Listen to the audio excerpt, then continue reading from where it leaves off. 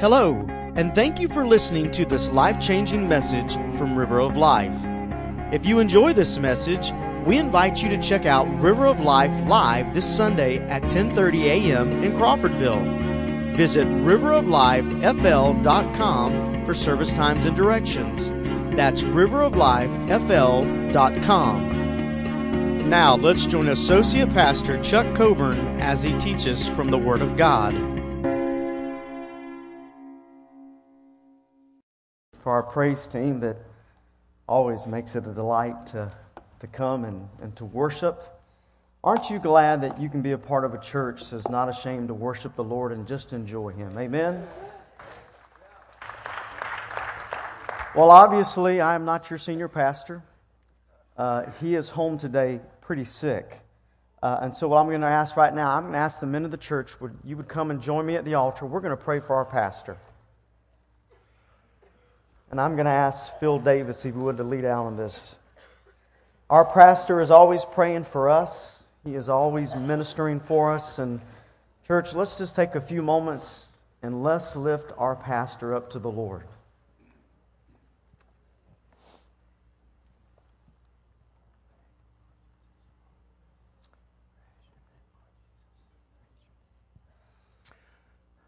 Almighty, gracious Heavenly Father, Lord, we're humbled today by the very presence of you and your Spirit. Father, we thank you for worship. We thank you for those who lead us in worship. Father, in my ministry, I've always called them as John the Baptist, those who are coming before and declaring that your presence is about to be shared. And Father, this morning we first pray for Brother Chuck as he brings your word. Father, that you placed on his heart. Father, that you anoint him. God, that you, Lord, just bless him in sharing what you have given to him already. Prepare our hearts to receive it. God, we thank you for our senior pastor and his vision, his foresight into knowing how to lead a church and how to bring on board all of those who are the members and those who are the board. And Father, we lift him up to you today, Lord. Father, for his physical needs, and Father, most importantly, that spiritually you would pour out upon him. And Father, let that cover any physical imperfections, any physical pains or discomfort, God. May your very presence just overshadow it and make him whole. God, we pray now that we surrender ourselves, each one individually, God, to this time. Father, it is your time. We're in your presence. We're in your house. And so, God, we lift and we exalt you and we ask, God, that everything else be set aside, everything else be put asunder. And Father, that this time is your time and that you may be lifted, exalted, that your word may declare who you are and that your people may be moved, motivated, and changed to go out into this world that needs you. So, Father, we give you this time. We give you our hearts. In Jesus' name we pray. Amen. Amen.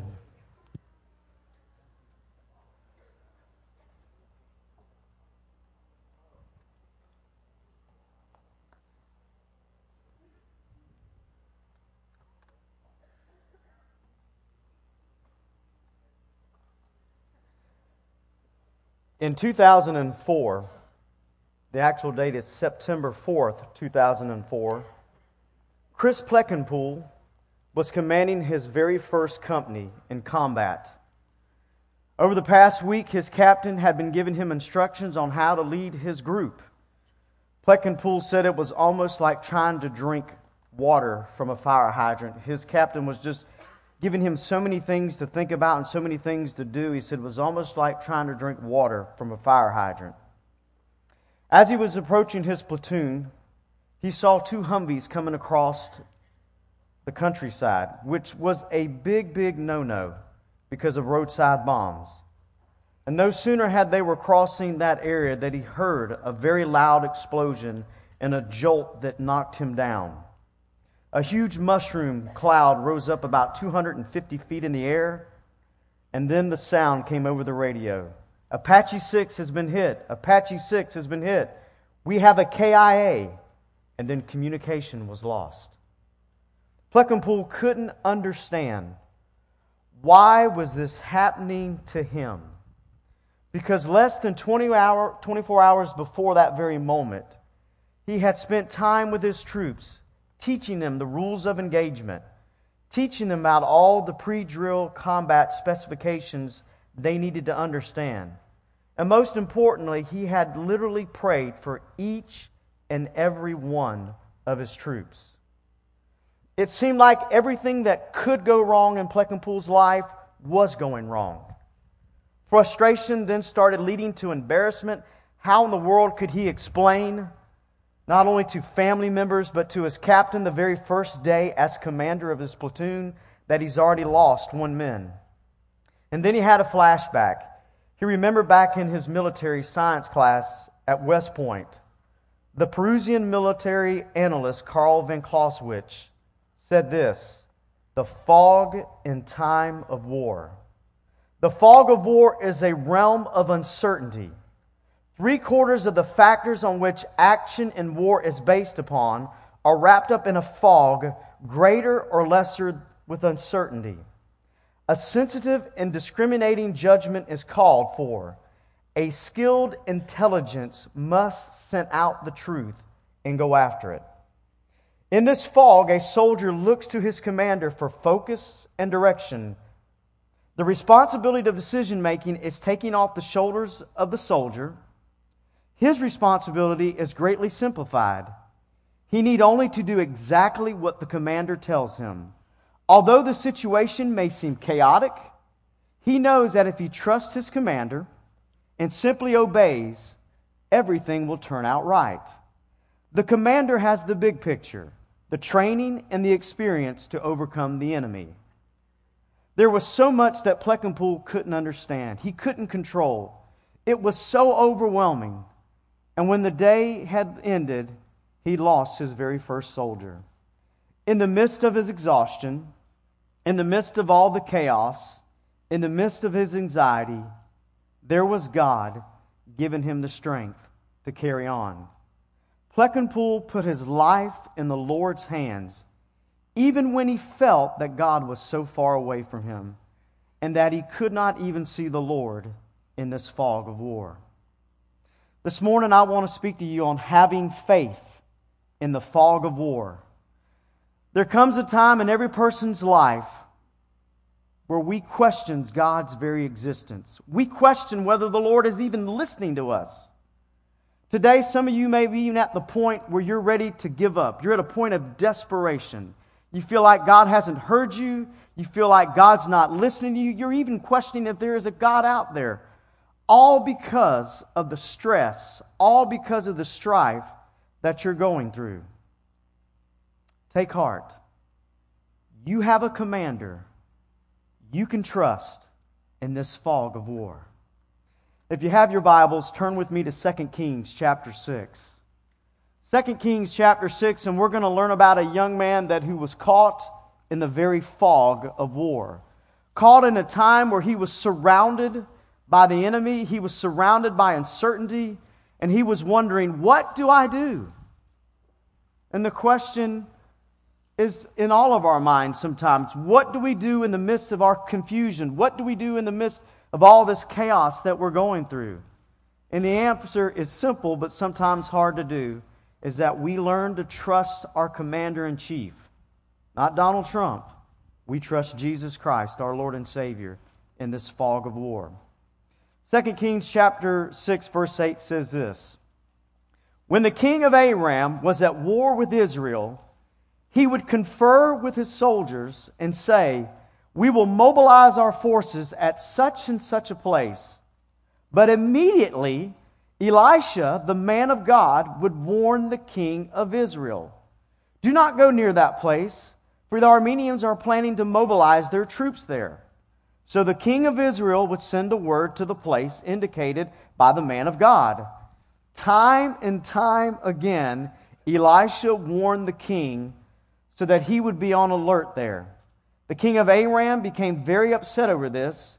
He called his officers together and demanded, which of you is the traitor? Who has been informing the king of Israel of my plans? It is on us, my lord the king, one of the officers replied. Elisha, the prophet in Israel, tells the king of Israel even the words you speak in the privacy of your bedroom. Isn't that scary that he's literally telling the king of Israel what this king says in the very privacy of his bedroom?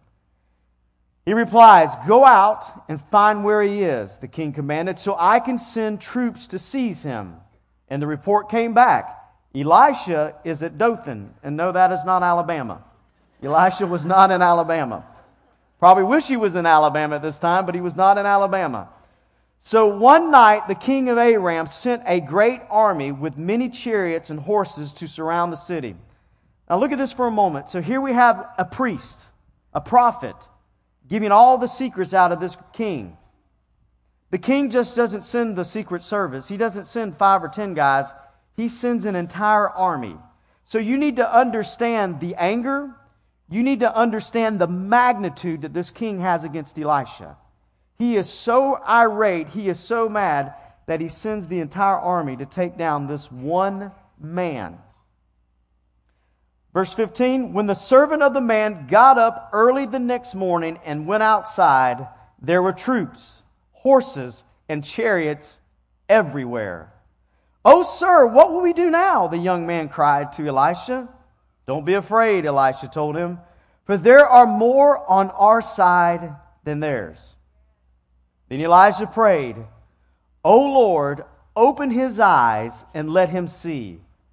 The Lord opened the young man's eyes, and when he looked up, he saw that the hillside around Elisha was filled with horses and chariots of fire. As the Aramean army advanced toward him, Elisha prayed, "O Lord, please make them blind." So the Lord struck them with blindness, as Elisha had asked. The question maybe for us this morning is, which person would you have been in this situation?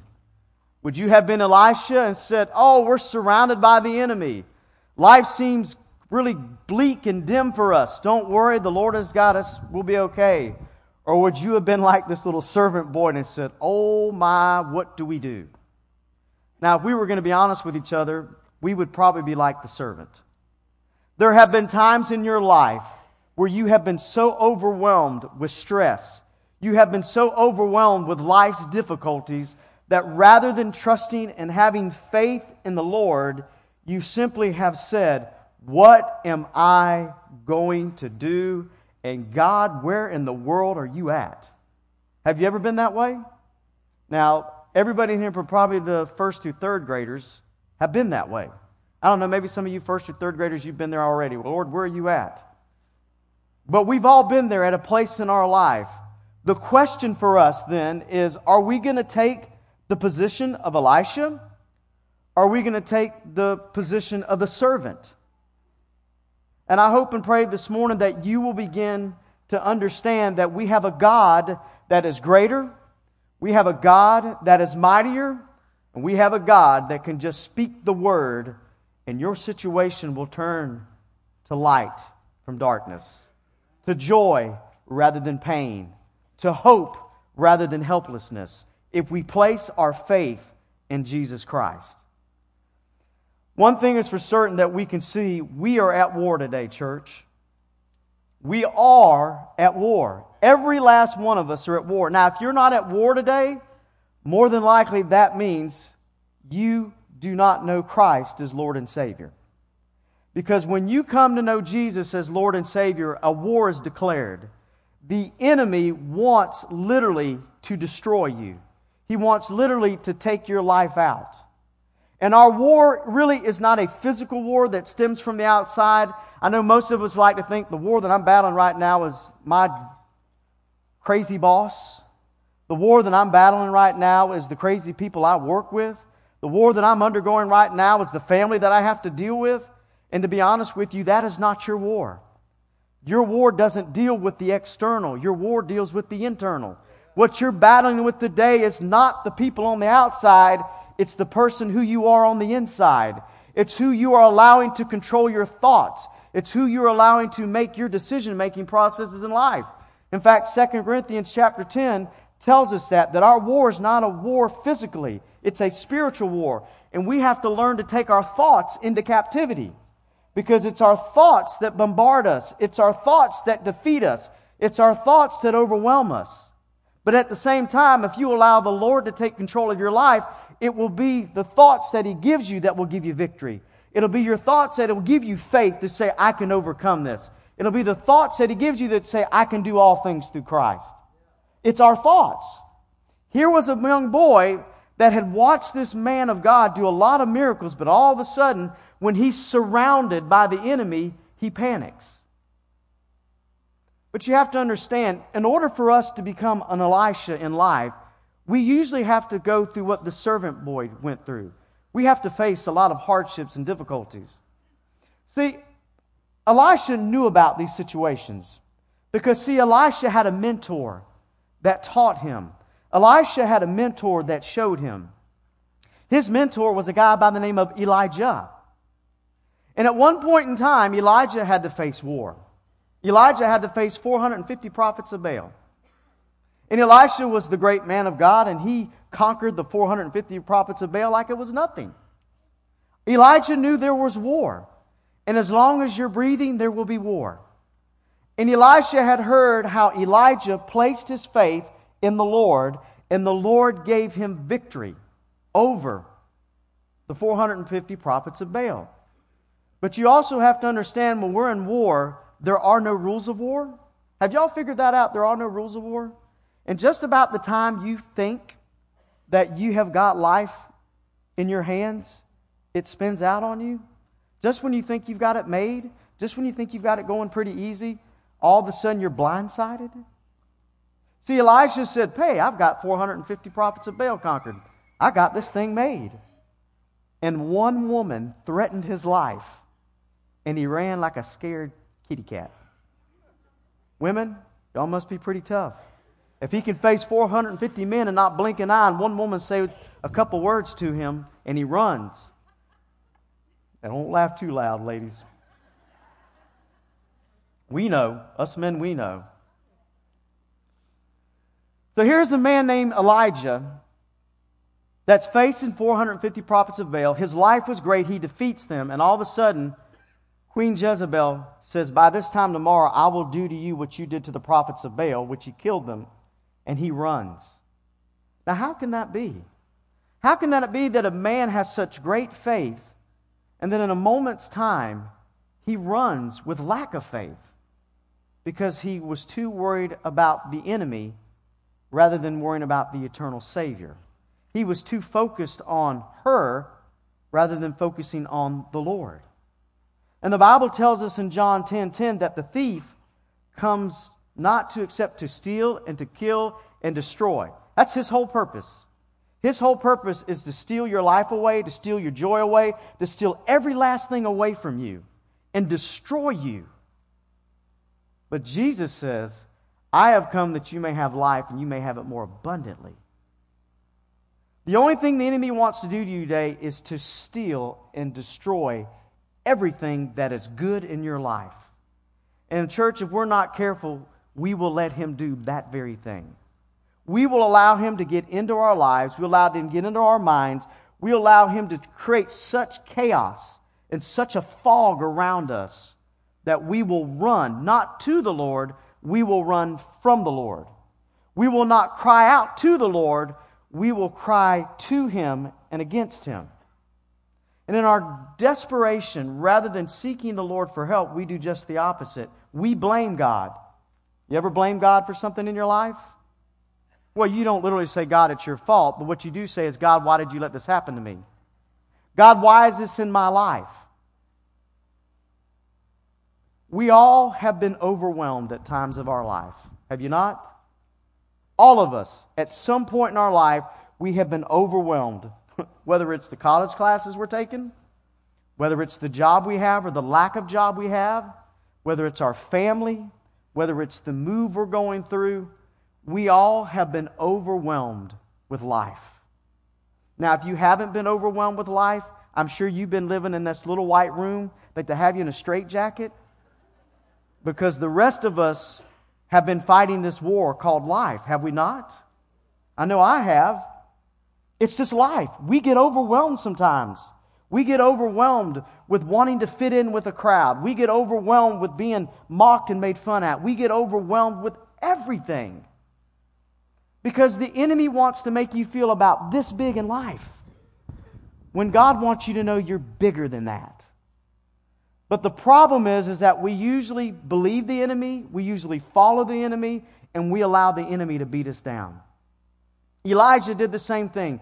Elijah was so scared of Jezebel that he ran as hard and as far away as he could. I'm always amazed that we can love the Lord when the good times are in our life, but the moment the tragedy hits our life, we run as hard and as far away from God as we can. Because what we want to do as Americans, we don't want to have to fight with anybody or anything. We want life to always be sunshine and rainbows and unicorns. But in life, that is a complete lie. We never want to fight, and you're going to fight for the rest of your life. You never want to be able to do battle, and you're going to have to do battle for the rest of your life. Because this is the day and time we live in, and this is the way the enemy comes against us. Yes, God does give us reprieve, and yes, there are times that we can enjoy the moment and enjoy life and be fulfilled and have fun. But church, you have to understand that the mindset that we are creating in America today says this: I don't want to work, but I want to get paid. I don't want to fight, but I want the victory. I don't want to do anything in life, but I want all the rewards. And that'll never happen. If you want to have victory in life, it starts on your face before the Lord. If you want to have victory in your job, it doesn't start at the workplace. It starts on your face before the Lord. If you want to know the right words to say, it starts by you getting in the Word of God and seeking the Holy Spirit for wisdom and direction in your life. If you want to learn to be victorious, you cannot run from God. You've got to learn to run to God.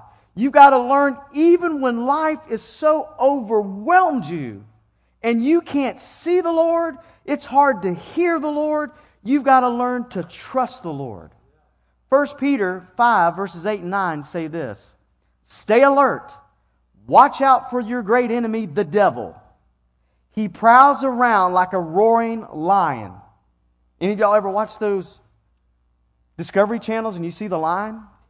You ever watch how he pounces? Lion King, remember pouncing the Lion King? Do you understand that Peter was giving us a description that the enemy just doesn't say, hey, how are you doing today? I'm going to take your life out. He does the opposite. He prowls. And when he jumps on you, he roars so loud, he scares you senseless, and then he rips your life apart. He prowls like a roaring lion, wanting to devour you. But the Bible says to stand firm against him and be strong in your faith. Remember that your family of believers, the church family, all over the world is going through the same kind of suffering you are. So guess what? You're not alone. And guess what? The devil is prowling to get you. In your moment of chaos and in your moments of what we call the fog of war, you've got to learn to trust your commander-in-chief. He knows everything from start to finish. He's already played it out in life. And if you will trust him, as we learn from the military, everything will be okay. I remember this song years ago from the group called New Song. It's entitled Trust His Heart. And these are the words. It says, all things work for our good, though sometimes we can't see how they could. Struggles that break our hearts in two sometimes bind us to the truth. Our Father knows what's best for us. His ways are not our own. So when your pathway grows dim and you can't see Him, remember He's still on the throne. God is too wise to be mistaken. God is too good to be unkind. So when you don't understand, when you don't see His plan, when you can't trace His hand, remember just to trust His heart. We have to learn, church, to trust His heart. We have to learn this morning not to focus on the enemy, but to focus on the Savior. This young boy, when he stepped out all he could see was the enemy. And right now, some of you, all you can see is the enemy in your life. That's all you see. Seems like it just keeps getting piled on you, piled on you, piled on you. And what you have to understand is that your Savior is greater than your enemy. The angelic army is greater and more powerful and numerous than any army you see. Remember, Elijah finally said, Lord, would you just open his eyes so that he could see what I see? And all of a sudden, the Lord opened the servant's eyes. And although Aram's army had swords and horses, the Lord's army had fire. Fire. And the servant understood for the first time in his life that although I'm surrounded by an enemy, I have a mighty God that is more numerous, that is more greater than my enemy. And finally, Elijah just said, Lord, would you just blind them? And the Lord blinded them, so that this young servant boy could see what Elisha could see. Now, I have to admit, I've never seen an angel in person. I remember going on a mission trip to Mexico, and I remember our group seeing this angel, and I didn't, and I was pretty upset. I thought, God, this is not fair. How is it that they get to see him and I don't? Lord, this is just not right. But what I see is I see how God works in my life. And do I have to have physical evidence of that? I got to admit, church, every now and then it helps.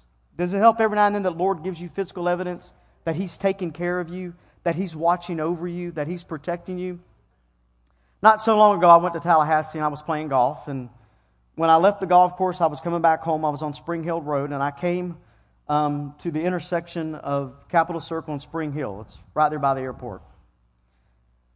And the lead light turned green. Of course, I watched the person go left and the other person go right. And I said, okay, in a second, mine's going to turn green. I'm going to go straight. Well, the other side turned green. I thought, well, this is the normal Tallahassee red light.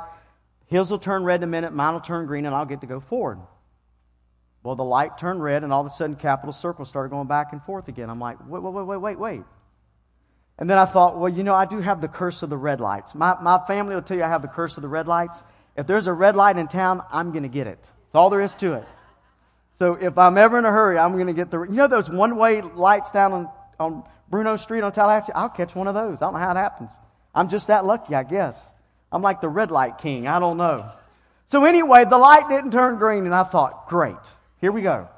So the lead lights turn again, and I thought, okay, now Lord, if this thing doesn't turn green this time, I'm just going to turn right and go around and go forward. Well, I'm ready to go home. My light turned green finally. I thought, well, thank you, Jesus. So I'm going down the road. And as I get to one of these little bridges in the roadway, there was a car that had hit the bridge, hit back across the bridge, and come back into the road.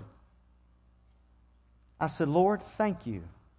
Because I guarantee if I'd have been about a minute and a half, 2 minutes earlier, I'd have been in that accident with that other guy.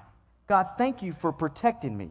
Now, I didn't like the red light not turning green, but I like that God spared me an accident. Sometimes God does things in your life and you go, God, I don't really like that. But what God's trying to do in your life is protect you. He's trying to keep you safe. The Bible tells us in Psalms 34:7, For the angel of the Lord is a guard.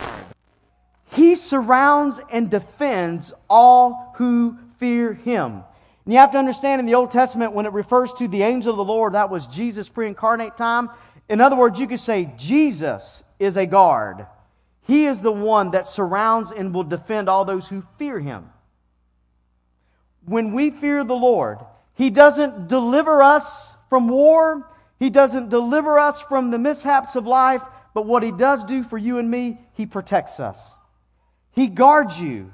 He will speak to you in the very moment that your life seems so chaotic, your life seems so confused, there's no clear direction. Come on, we've all had that moment in our life where there's no clear direction. Not so long ago, I needed clear direction in my life. So I began to pray and fast. And usually after about 3 or 4 days, man, life gets good because your body no longer has any of that hunger sickness. Well, I was in about day 6 and 7. I'm like, now, Lord, something's wrong here.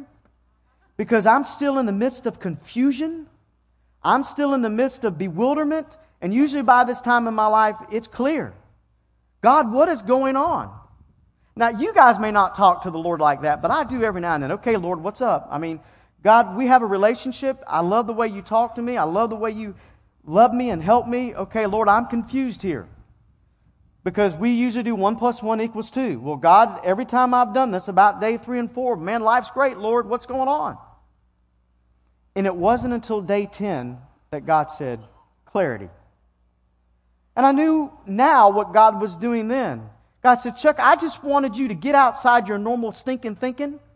And I didn't want you to trust the past experience to go, this plus this equals this. Chuck, I just wanted to see if you trust me long enough to follow through with what you said you follow through with. Okay, sorry, Lord. You're right.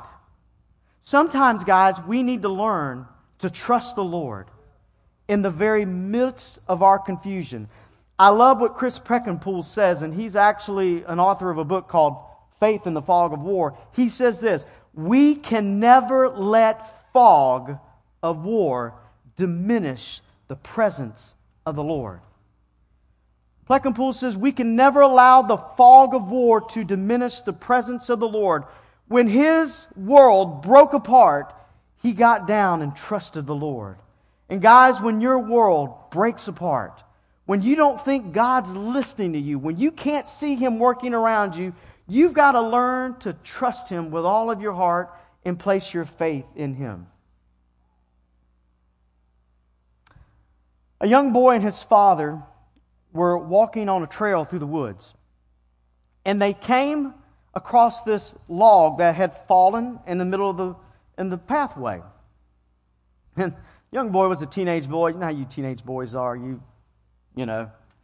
He said, Dad, do you think I can move that log? And his dad says, Son, I believe you can move that log with all of your might. The boy said, okay. So the young man gets down on the log and he sucks up and he tries to move it and the log doesn't budge.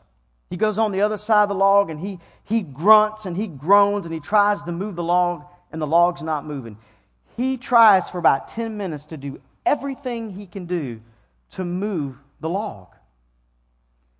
And he looked at frustration and he looked back at his dad and he said, Dad, you told me I could move that log.